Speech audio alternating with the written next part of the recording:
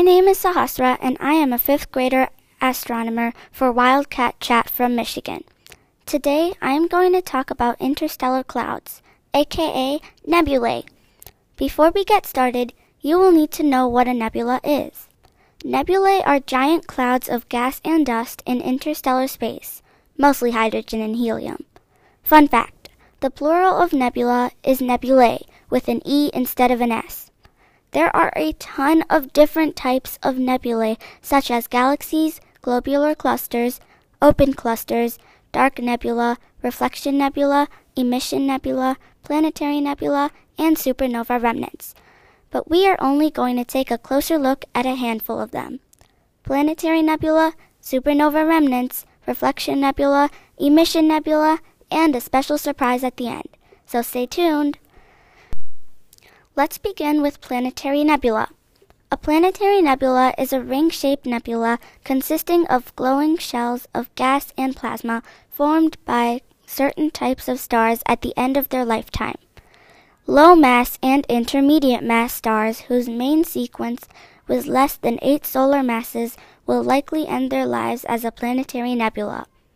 Here's a fun fact about planetary nebula.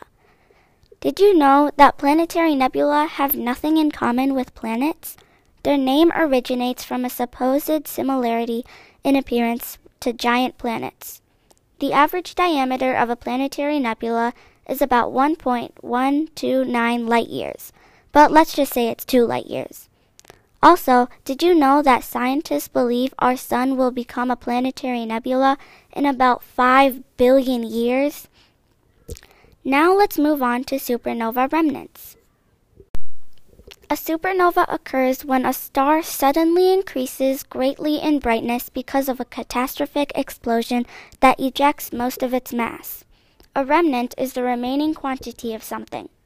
So that means that a supernova remnant is the remainder of a supernova explosion. Now it's time for the facts. Supernova remnants are extremely important for the understanding of our galaxy. They heat up the interstellar medium, distribute heavy elements throughout the galaxy, and accelerate cosmic rays. They usually occur about once every 50 years in a Milky Way-sized galaxy. If you put it another way, a star explodes every 50 seconds or so somewhere in the universe, and some of them aren't too far from Earth. Next in line are reflection nebula. Reflection nebula are basically nebula that reflect light off of nearby stars.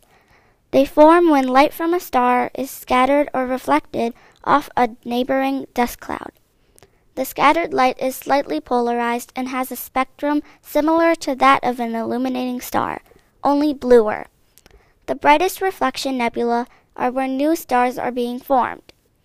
Here, the gas and dust is thicker and shines by the light of new or bright stars. Sometimes, the gas is so thick that the stars can't even be seen. The diameter of a reflection nebula can range anywhere from 4 to 24 light years, or even more. The overall size of a reflection nebula can range from as small as millions of miles to as large as hundreds of light years. Enough about reflection nebula. Let's learn about emission nebula. Emission nebula are nebula that emit their own light. Their mass generally ranges from 100 to 10,000 solar masses. This material can be spread over a volume of less than a light year to several hundred light years.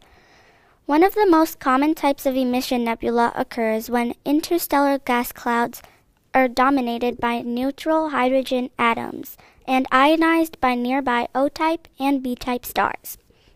O and B-type stars are the most uncommon types of stars in the main sequence of stars, but they are also the brightest of them.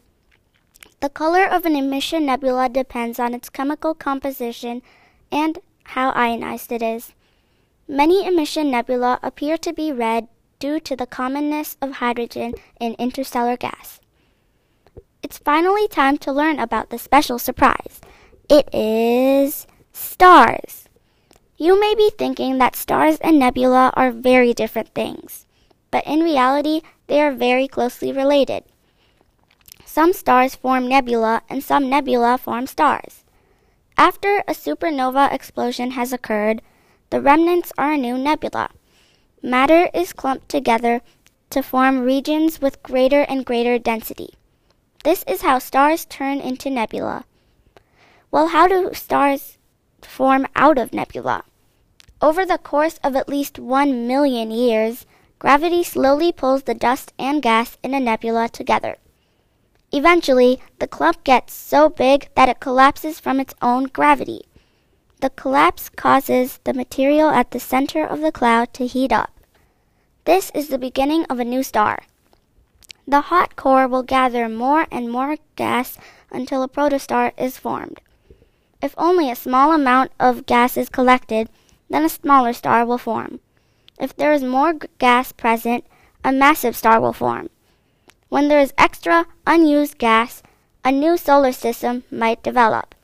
For stars like our Sun, this process will take over 10 million years.